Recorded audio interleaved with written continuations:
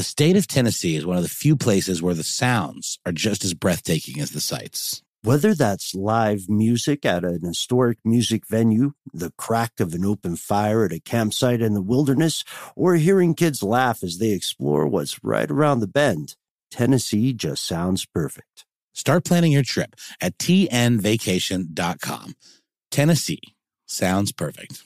Tired of not being able to get a hold of anyone when you have questions about your credit card? With 24/7 U.S.-based live customer service from Discover, everyone has the option to talk to a real person anytime, day or night. Yes, you heard that right. You can talk to a human on the Discover customer service team anytime. So the next time you have a question about your credit card, call 1-800-DISCOVER to get the service you deserve. Limitations apply. See terms at discover.com/credit card.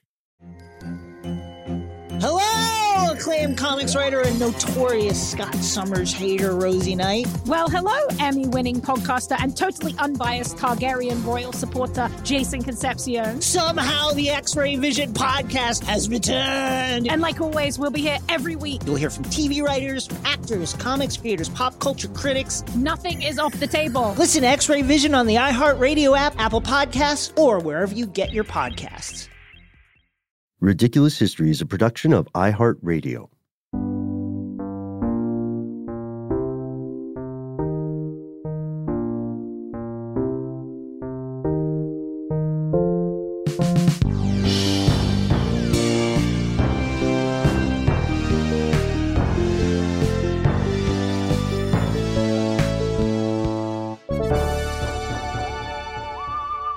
Welcome back to the show, Ridiculous Historians. Thank you, as always, so much for tuning in.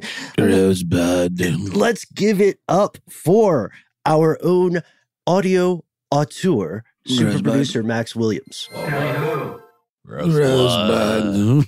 Sorry, that's all I got. That's the only Orson Welles. No, there's others. There's plenty. Others. There's a great frozen peas commercial. But Frozen Peas is good. He also, wait, maybe it was Animaniacs parodying the Frozen Peas commercial where it was, no, it was real. He did a fish sticks commercial where he says crumb crisp coating. And he says it like, it's like an outtake where it's Orson Welles like losing it. You know, talking about how I've done Shakespeare, richer than I will not say crumb crisp coating. He also is the perfect example of one of these like thespian auteur types that is like definitely American, but has just really drunk their own Kool-Aid enough that they become this sort of like faux British thing. You know, it's fantastic. Do you remember that show, The Critic?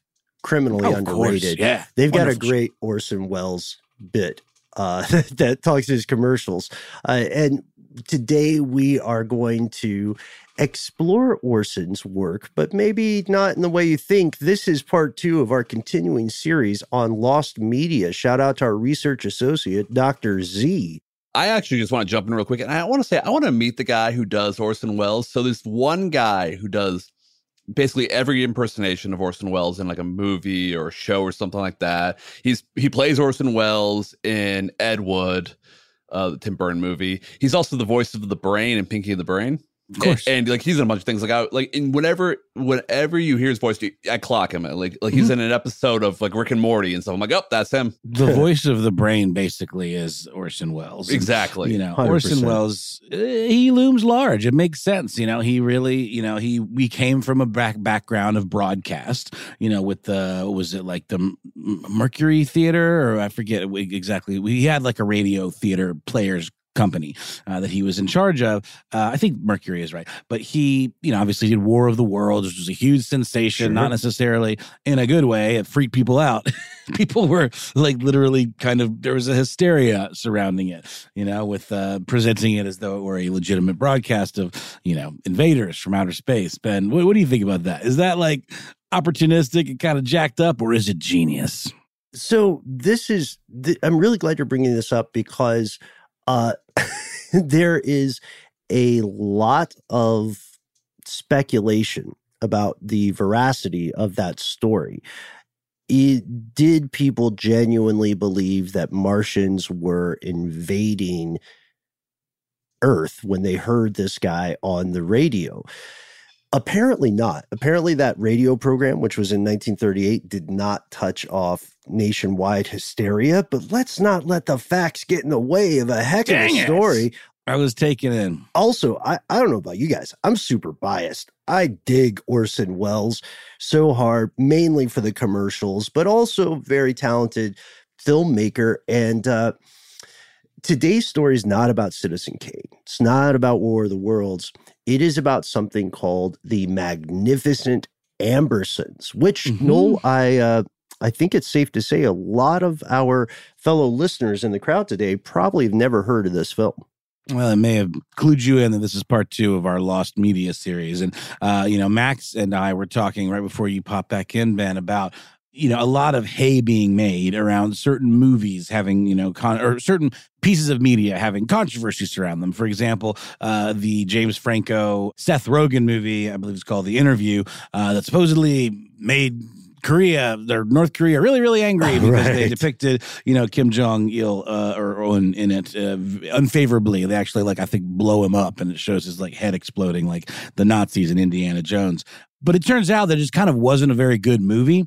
And in this story today, we're talking about what Orson Welles was hoping would be a masterpiece, follow-up to his legitimate masterpiece, Citizen Kane, which, by the way, if you haven't seen Citizen Kane, and to your point, actually, you made on our last episode about snake oil. We talked about the book The Jungle, how certain books and films from bygone era kind of get a reputation as being slow or sort of old-fashioned. Citizen Kane, in so many ways, does not feel like a movie of its era. It feels completely modern in a lot of ways, and the how they got these shots. There's so many innovations that he made with cinematography. Really worth your time. So, tall order to follow this up. Oh, yeah.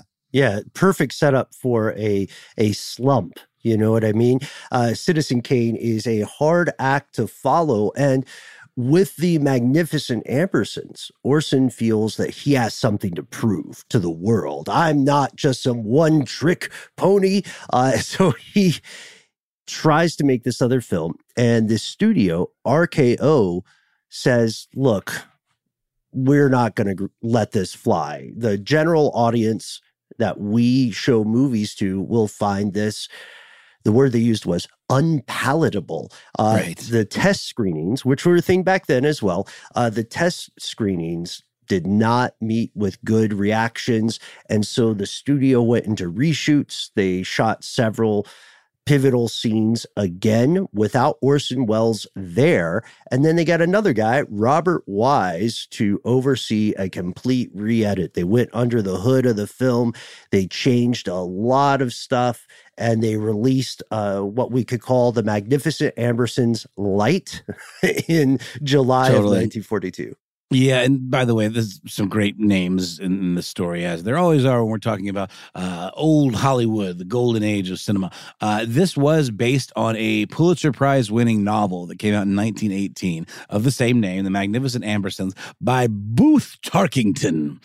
Yeah, I just wish it had the third in there, but we can just insert that in our own imaginations. And I was sort of starting a point earlier that I sort of let fizzle, but the whole thing about the movie, the Interview, is that they made this whole big to-do about, oh my God, it's it's going to cause World War III, Kim Jong-un is so angry at us for making this movie. It got pulled out of theaters. It got pulled out of theaters, but ultimately it just wasn't a very funny picture. It just didn't really have the goods. And what we're going to see, I think, in this discussion here is that the Magnificent Ambersons, even in Orson Welles, director's cut masterful version, maybe just wasn't nearly as good a movie as Citizen Kane. And I think the story of it's lost forever is somehow more intriguing than the actual film might be. I think that's a good perspective, and I think that's quite valid. Also, putting magnificent in the title of anything is promising a lot. It's making it a tall milkshake.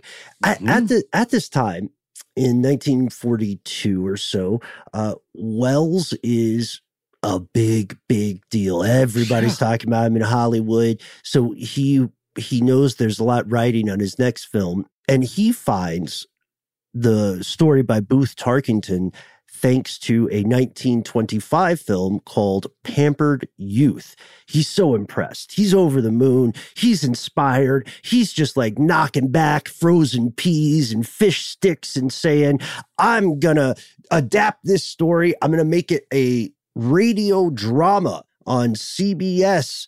The RKO studio chief at the time, a guy named George Schaefer, said, well, if you're looking for your next project, why don't you adopt this spy novel I like, Journey into Fear by Eric Ambler? But Wells said, nah, not special enough. They actually went through a couple of different conversations about what his next project should be. Well, I mean, he's sort of in this blank check kind of situation where like Citizen Kane was such a runaway success. It won, Best Picture and all of this stuff. Like it was huge. It was odd. It is a difficult, it was a very like ahead of its time film. So I think it was maybe more of a critical success than it was a financial success. So he was definitely in this like auteur position, but that's not the same as like having like a mega runaway blockbuster smash where you can literally do whatever you want for your next picture because they want to retain you. He's already kind of got this reputation for being a little bit tricky to work with, a little bit willful, maybe not the best partner for a studio. And he is not hearing this. They're pitching him movies that they think would be, hits, like The Way to Santiago, right? The one you mentioned, Journey into Fear. But he wants to do more of a kind of a dramatic tale of manners and kind of, like what do you call it? Like a familial drama kind of, that sort of points to, flaws and cracks in the American dream and all of this stuff. Yeah. Heady-ish stuff, like, but for the time, not super sexy, not the stuff of blockbusters at all. Right. And we already see he's having some difficulties negotiating stuff with the studios, with the holders of the purse. But he does this radio adaptation, runs about an hour long. He loves it. And he wants to do a video or film version of this. So he gets his cast together, and I think he has one actor from the radio version, Ray Collins, return for the film version. And he starts gathering his crew, just like he's planning a heist. He can't get his cinematographer from Citizen Kane, a guy named Greg Toland. So he hires a dude named Stanley Cortez, and he gets his old composer from Citizen Kane, Bernard Herrmann, to help out. And funny story, slight spoiler. When the studio-approved version of The Magnificent Ambersons comes out, our buddy Bernard Herrmann is pissed. He contacts them and insists that the studio take his name off of the credits. He says, "You have butchered my work. Remove me from this debacle." I think it's so interesting. I guess I think of Bernard Herrmann as being more associated with like Alfred Hitchcock and, a lot of that, like, Psycho, for example. That's like absolutely quintessential, the vibe that you think of when you think of Bernard Herrmann's work. But I guess he must have just been like super already active, like in Hollywood, like before, for several decades before the Hitchcock stuff that really hit.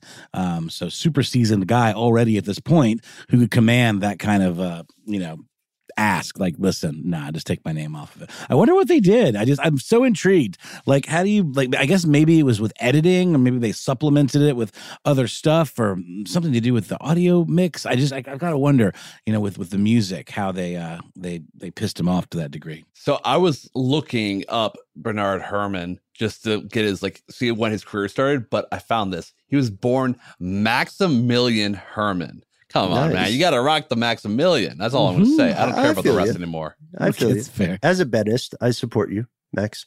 So the film itself is shot from October of 1941 to January of 1942.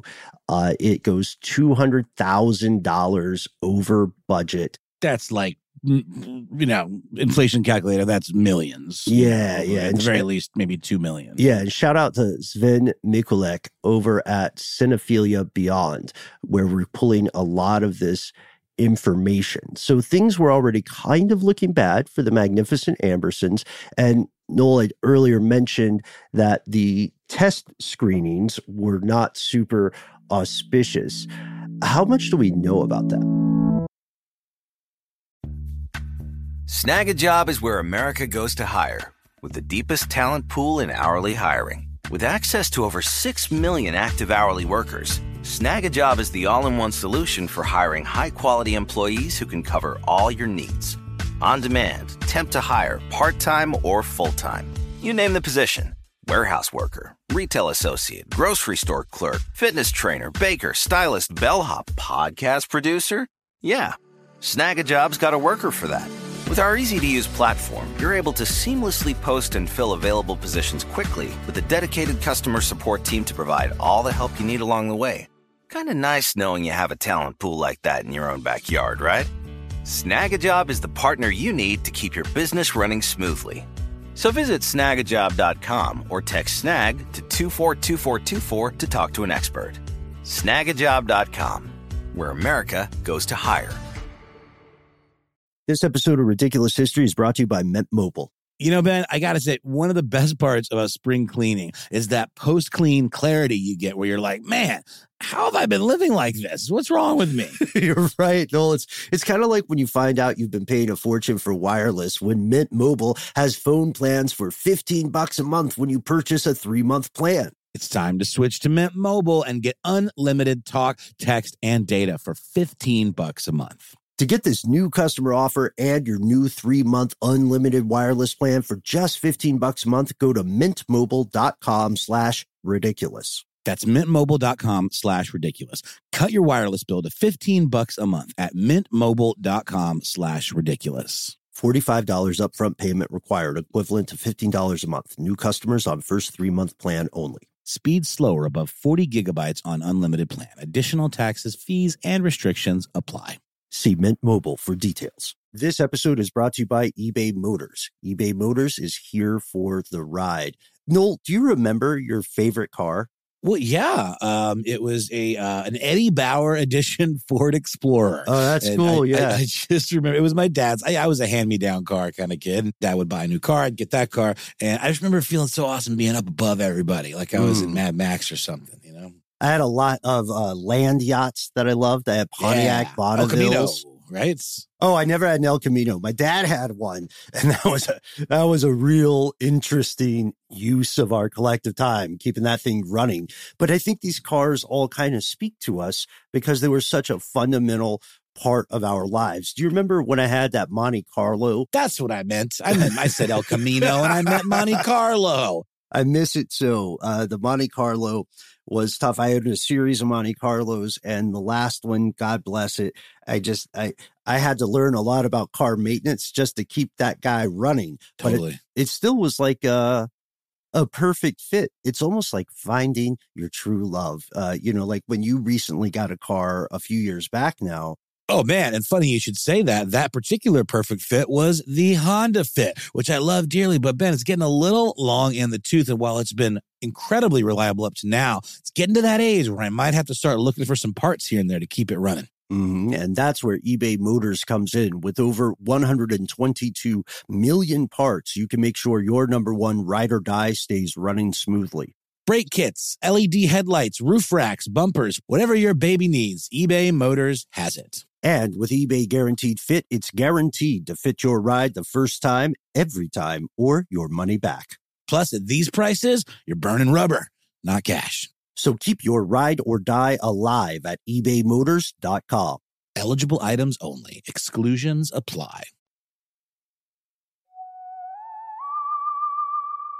Something in the neighborhood of, I think, 72 negative to 53 positive cards, I mean, it's basically like a focus group, for a product or for, whatever.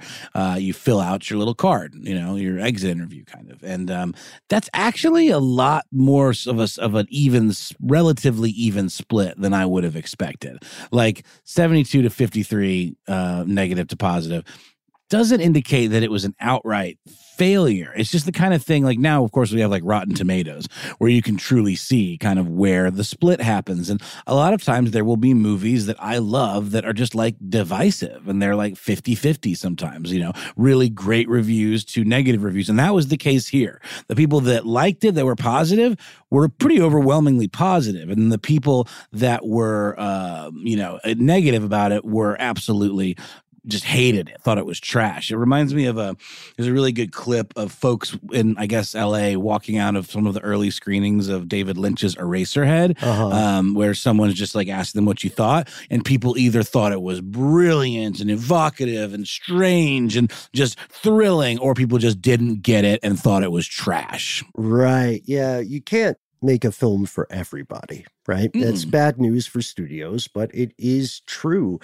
And the issue was that the studio machine itself is not oriented toward creativity and art for art's sake. They're bottom line kind of people. And they exercise their legal rights to save their money.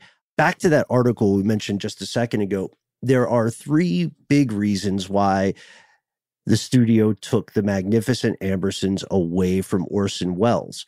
First, he agreed that they would get the last say on the final cut. So he thought this was kind of like a gentleman's agreement. He thought this was just an olive branch and he was being nice. He was convinced that he could stay in control all the way from post-production to the debut. But after shooting ended, he was asked to go to Brazil to make a documentary for, what was it called? The Good Neighbor Policy of Uncle Sam during wartime. Mm-hmm. And he thought his buddy, Robert Wise, would come with him, and that while he was in Brazil, they could still be working on the Magnificent Ambersons and editing.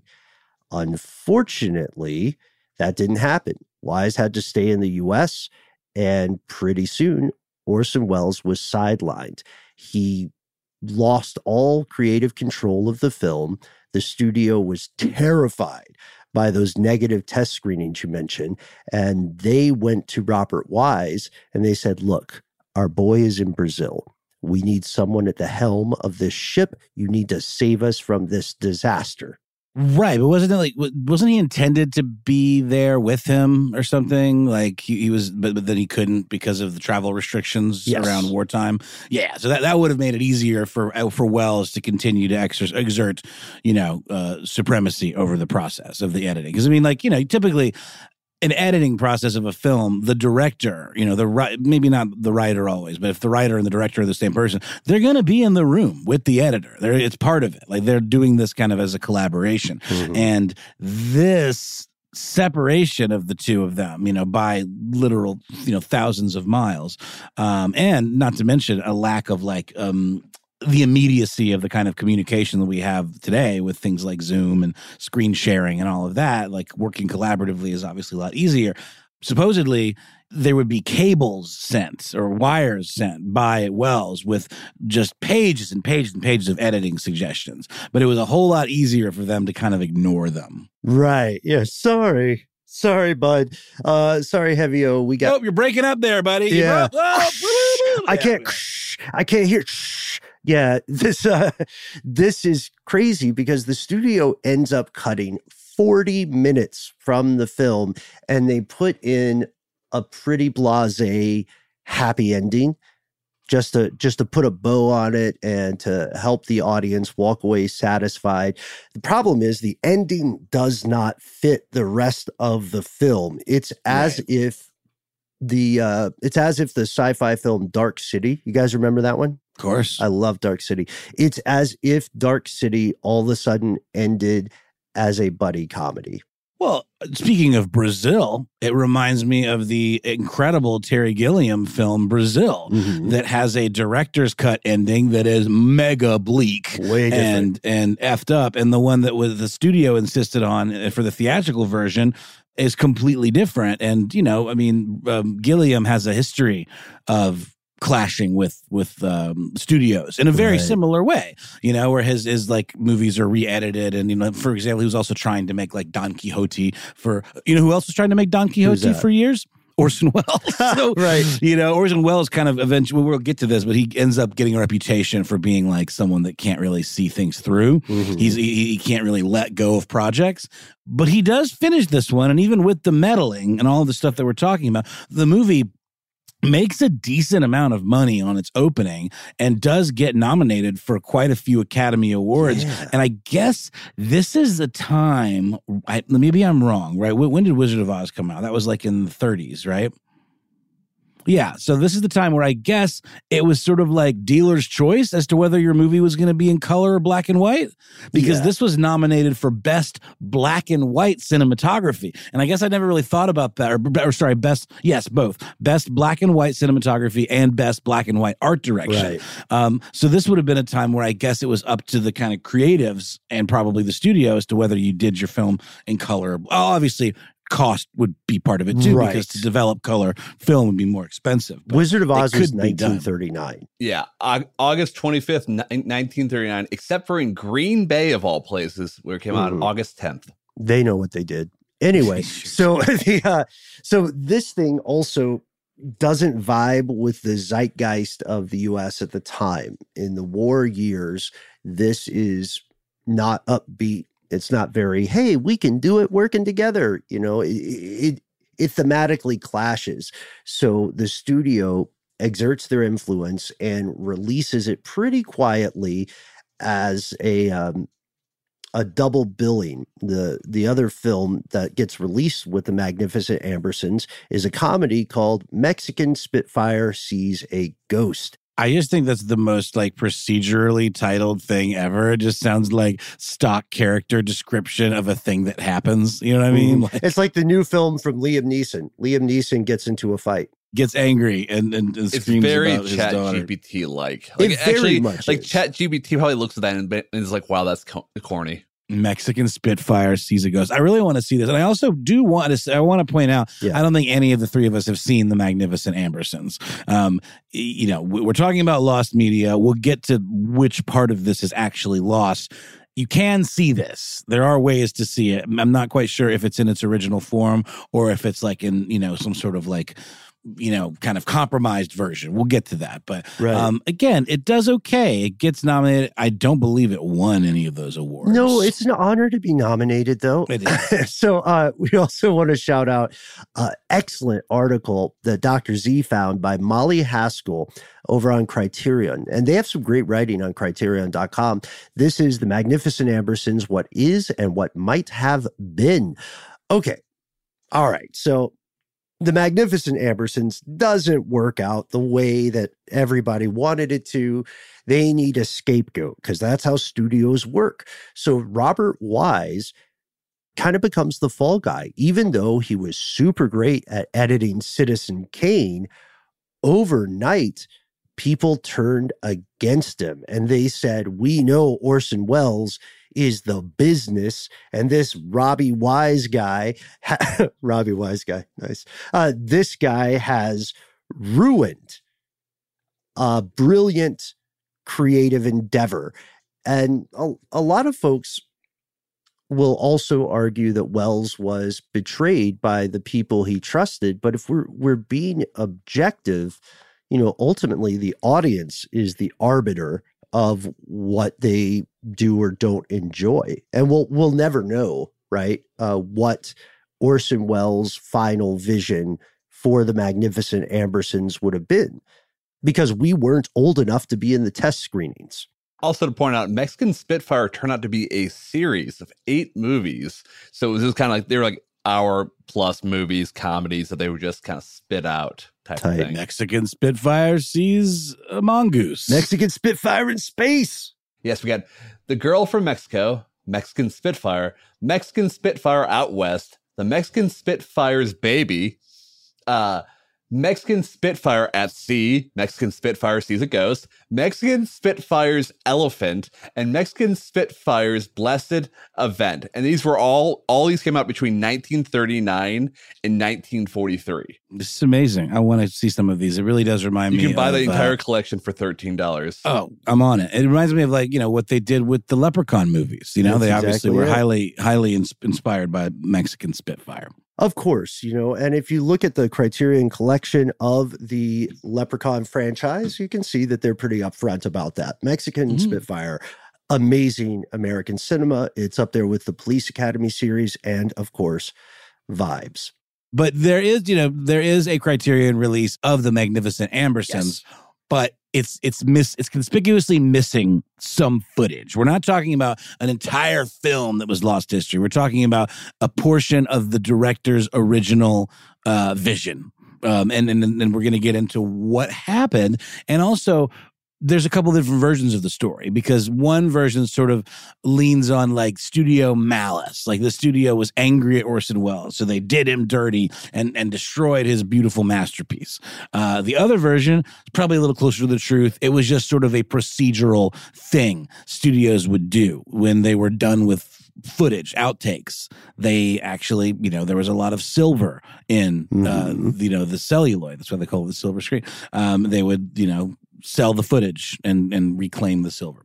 And the ending of the Ambersons that you mentioned there, Noel, that physical media was sold for silver, along with all the other unused RKO footage. Their system was to sell leftover film after a movie had been out for 6 months. So it was just another income stream for them. And we know that Welles had his own print of the film on 35 millimeter. He gave it away to someone while he was in Brazil. So right now, as far as cinephiles and historians know, there are no copies of the original 132-minute cut. Snag a Job is where America goes to hire, with the deepest talent pool in hourly hiring. With access to over 6 million active hourly workers, Snag a Job is the all-in-one solution for hiring high-quality employees who can cover all your needs. On demand, temp to hire, part-time or full-time. You name the position. Warehouse worker, retail associate, grocery store clerk, fitness trainer, baker, stylist, bellhop, podcast producer. Yeah, Snag a Job's got a worker for that. With our easy-to-use platform, you're able to seamlessly post and fill available positions quickly with a dedicated customer support team to provide all the help you need along the way. Kind of nice knowing you have a talent pool like that in your own backyard, right? Snag a Job is the partner you need to keep your business running smoothly. So visit snagajob.com or text snag to 242424 to talk to an expert. Snagajob.com, where America goes to hire. This episode is brought to you by eBay Motors. eBay Motors is here for the ride. Noel, do you remember your favorite car? Well, yeah. It was an Eddie Bauer edition Ford Explorer. Oh, that's cool. I just remember it was my dad's. I was a hand-me-down car kind of kid. Dad would buy a new car. I'd get that car. And I just remember feeling so awesome being up above everybody, like I was in Mad Max or something, I had a lot of land yachts that I loved. I had Pontiac Bonnevilles. Right? Oh, I never had an El Camino. My dad had one, and that was a real interesting use of our collective time, keeping that thing running. But I think these cars all kind of speak to us because they were such a fundamental part of our lives. Do you remember when I had that Monte Carlo? That's what I meant. I said El Camino, and I meant Monte Carlo. I miss it so. The Monte Carlo was tough. I had a series of Monte Carlos, and the last one, God bless it, I had to learn a lot about car maintenance just to keep that guy running. Totally. But it still was like a perfect fit. It's almost like finding your true love. Like when you recently got a car a few years back now. Oh, man. And funny you should say that. That particular perfect fit was the Honda Fit, which I love dearly. But, Ben, it's getting a little long in the tooth. And while it's been incredibly reliable up to now, it's getting to that age where I might have to start looking for some parts here and there to keep it running. Mm-hmm. And that's where eBay Motors comes in. With over 122 million parts, you can make sure your number one ride or die stays running smoothly. Brake kits, LED headlights, roof racks, bumpers, whatever your baby needs, eBay Motors has it. And with eBay Guaranteed Fit, it's guaranteed to fit your ride the first time, every time, or your money back. Plus, at these prices, you're burning rubber, not cash. So keep your ride or die alive at ebaymotors.com. Eligible items only. Exclusions apply. Hey, Noel, have you ever wanted to wake up to something better? Oh, boy, have I ever been. Well, this is where Avalon Waterways comes in. How does waking up to a medieval castle, an ancient cathedral, a rolling vineyard, or a charming cobblestone village sound to you? Well, here on Ridiculous History, that's right up our street, Ben, our charming cobblestone street. So I can say it sounds pretty good to me. You're absolutely right, Noel. Avalon Waterways has redefined cruising in so many different ways. They've got the widest opening windows. They've got beds that face the passing scenery. So wherever you go, you have a front row seat to the views of the world. And not only do you wake up in the best staterooms in the entirety of the business, but you're waking up in a new port every day. You're right in the heart of these amazing historic cities. Ah, Ben, sign me up. Open your eyes to a better view and a different kind of cruising. One with smaller ships, bigger experiences, fewer people, and more of everything. Limited time special offers await at avalonwaterways.com. But there's a bit of a conspiracy. There's a bit of speculation that somewhere out there in the hinterlands of Brazil, there's one copy and there's like one guy who somehow hasn't sold it for silver. Which isn't too far out of precedent. It's possible. Like I believe it was Fritz Lang's Metropolis that was found in some obscure museum in South America, like the original print of that. So, I mean, these things have been known to happen, But again, this is where we're talking about the version that has the kind of more dire ending that was in keeping with Wells' vision, as opposed to the recut and reshot ending that the studio insisted upon to kind of more appease the general audiences who maybe would not have gone for the dour kind of ending. Absolutely. And people were speculating about this for quite a long time. How can we find this original cut of this film? The search continued, the speculation continued until a guy named Robert Carringer hits the scene.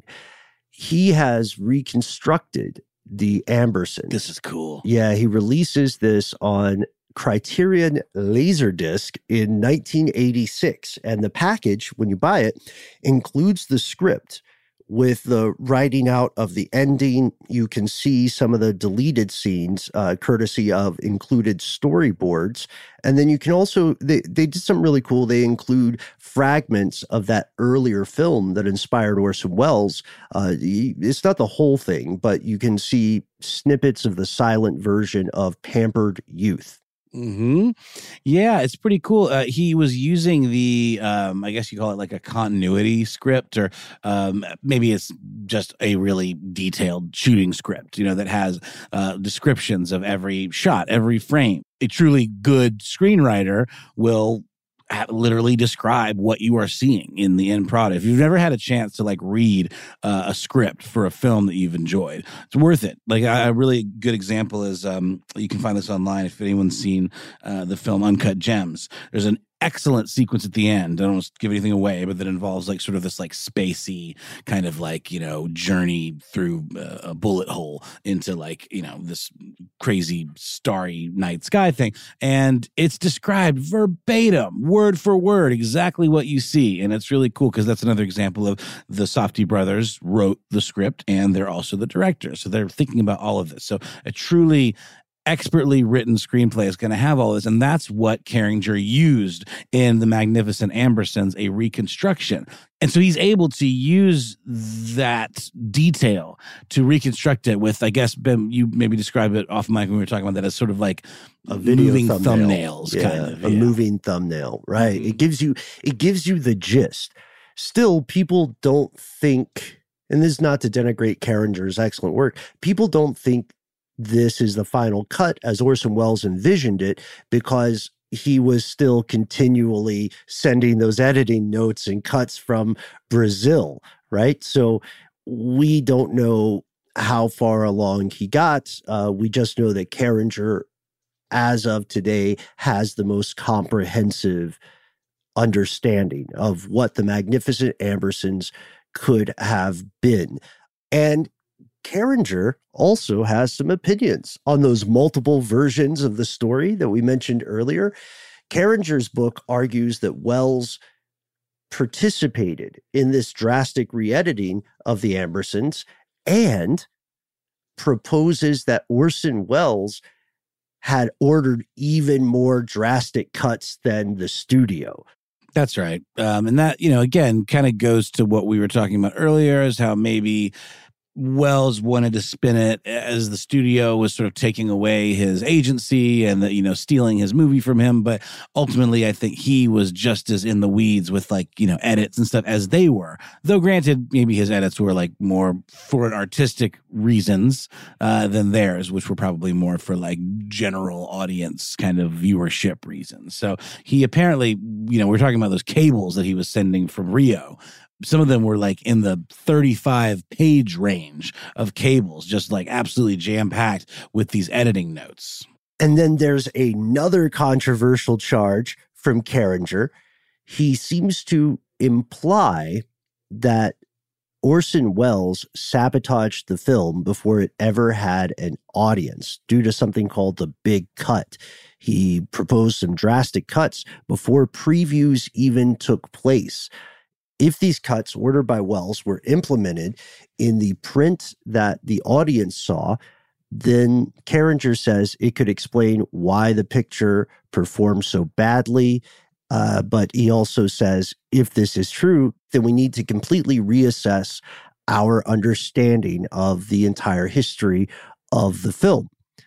But if you go back to Robert Wise, he says, I don't remember any big cut being made. I think what those folks saw at that first preview was exactly what Orson had greenlit. And so we see that there's a lot of differing opinions. A lot of people took this personally, but regardless of what the ultimate truth is, we know that Wells himself was thoroughly shaken by the experience of making this film and working with the studio, and he was haunted for the rest of his life, wondering what could have been. Yeah, and it makes sense because he kind of didn't really work in the typical Hollywood system at all after this. And RKO Pictures severed ties with him. This was kind of seen as the beginnings of his reputation, that would kind of follow him for the rest of his life as this sort of neurotic auteur who maybe couldn't always finish what he started, like I was talking about. He did make some other films like Touch of Evil, which is I haven't seen. I've heard it's good though. One of his later in life projects that I think probably, if you guys haven't seen it, I know you'd love it. It's called F is for Fake. It's a documentary kind of about illusionists and art forgery. And he himself stars in it as this sort of unreliable narrator. And there's a fabulous Criterion release of F is for Fake. I highly recommend anybody that wants to get a sense of what Orson's deal was. You can see that because it really shows his fascination with illusion, his fascination with being able to kind of trick people. And cinema is trickery at the end of the day. You're being lied to, but you're being lied to with your own permission given. I want you to take me on a ride. That's literally signing up to be lied to. I mean, it's a weird way of putting it. Well, it's valid. I've always thought that when someone is lying, and when both people in the conversation know that someone is lying, then what happens often is pretty close to the truth, right? That's when you are aware of the deceit. Speaking of pretentious quotes and philosophies, here's what Wells had to say when he was asked about RKO and the Ambersons. He says, "They destroyed Ambersons and the picture itself destroyed me." It's a little melodramatic, sure, but the film did lose money. It lost $625,000, and it just added to earlier controversy and problems RKO had. Citizen Kane is somewhat inspired by a guy named William Randolph Hearst in a way that William Randolph Hearst was very not happy about. And so he was beefed up with the RKO studio already. And again, because of this, Hollywood started to resent Orson Welles. The golden child was less and less golden. Eventually, RKO severs their relationship with Welles as a result of the Ambersons. And like you said, he never works in the mainstream movie industry again. He would go on to make a lot of other cool films. But if you look at his career, this was the deciding factor here. And it set Welles on the path to becoming the character he is known as in American society today. The guy on the Paul Masson wine commercials, the fish sticks and frozen peas we're talking about. He became sort of a caricature. That's right. It's interesting, isn't it? Because, you know, this is the last kind of guy who you would ever think would resort to doing fish stick commercials. I mean, it's just like he had to eat, you know, and he seemed to enjoy doing so. That's too high. I can relate. But it seems like an utter kind of like, you know, fall from grace, you know, like to have to resort to that. Maybe he didn't care. Maybe he just wanted to be comfortable and hold court. And, there's actually a really interesting quote here from a director named Henry Jaglom, who is actually one of Welles's, you know, closest personal friends in those days. And he says, referring to Ambersons, he said to me repeatedly that anything bad that happened to him in the next 30, 40 years derived from Ambersons. And I mean, you say that all the time. I do say that. But Henry Jaglom is a really interesting director in his own right. Mm-hmm. And his daughter, Sabrina, is someone that I work with. I've worked with on a couple of podcasts. She's been a showrunner for a show called Wheel Woman, about like this incredible story of a real life, you know, getaway driver for the mob who used to be a Kodak girl like in the 60s. And it's her incredible story. And also a show that we're working on right now. But Sabrina mentioned to me once that her father kind of like hung out with Orson Welles a lot in his latter days. And then I saw this come up in some of the research and I was like, that's freaking cool. Also, while we're talking about other podcasts, if you want to learn more about that Seth Rogen film and the pandemonium that followed geopolitically, check out our Stuff They Don't Want You to Know episode on that from a few years ago. It gets really weird. There's hacking involved. There's speculation about biodiversity, the DMZ. It's got everything. But for now... there was a big leak, right? It was Sony. It was a thing. Or there was, mm-hmm. Yeah, I remember. Right around the same time, yeah. And so... Super interesting. It's when Sony got hacked. Yes, that's right. It's when Sony got hacked. So do check that out. We can't wait to dive into more obscure, ridiculous film history. We hope you enjoyed today's episode. Big thanks to Max Kubrick Williams. Big thanks to our own William Randolph Hearst, Jonathan Strickland, a.k.a. The Quister, and Noel. Big thanks to you, man. I'm really excited about the Ridiculous History Cinematic Universe. Ben Thompson from Badass of the Week. I just re-listened to that episode. He vibes with us. Oh, yeah. I love that action montage. And Max, just, you know, I know I'm love bombing you a little, but you did such a great job on that montage, dude. Thanks, Daffodil. It's very fun. And speaking of vibes, you can also check out a recent episode of our sister podcast that Ben and I do with our buddy Matt Frederick about vibes, not the genius 1980s film. I got it, Ben. Thank you, Noel. But just about the concept of like, what is intuition? You know, can we read body language? Can we perceive these things? Is it some form of precognition or is it just survival instinct? Check out the Stuff That I Want You to Know episode on vibes.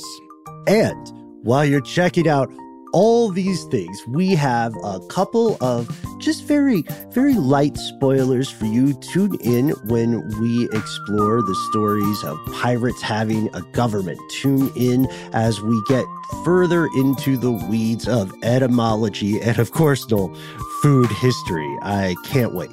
We'll see you next time, folks.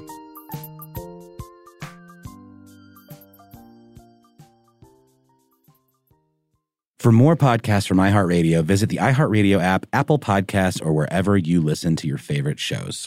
This episode of Ridiculous History is brought to you by Avalon Waterways. Ben, are you in major need of a vacation right now? Noel, you're a mind reader. I am, and aren't we all? We are. Well, cruising remains popular. There's something big happening in the industry, and that is, my friend, smaller ships. True story. The intimate ships of Avalon Waterways can go where the big ships can only dream, through winding passageways of rolling vineyards and castled hills into the heart of timeless cities and storybook villages. That sounds like a delight. See how Avalon's smaller ships promise greater discoveries, fewer people, and more of everything.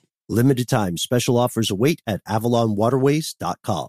It's lunchtime at Tim Hortons, and we're serving up a special deal just for you. Our new $5.99 lunch deal includes your choice of any lunch sandwich and a side of crunchy kettle chips. Because what's lunch without a little crunch? And the sandwich choice is all yours, like a ham and Swiss, Chipotle chicken wrap, BLT, and more. Made to order just the way you like it.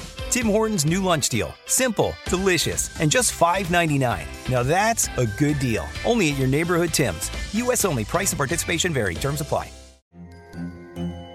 Hello, acclaimed comics writer and notorious Scott Summers hater, Rosie Knight. Well, hello, Emmy-winning podcaster and totally unbiased Targaryen royal supporter, Jason Concepcion. Somehow the X-Ray Vision podcast has returned. And like always, we'll be here every week. You'll hear from TV writers, actors, comics creators, pop culture critics. Nothing is off the table. Listen to X-Ray Vision on the iHeartRadio app, Apple Podcasts, or wherever you get your podcasts.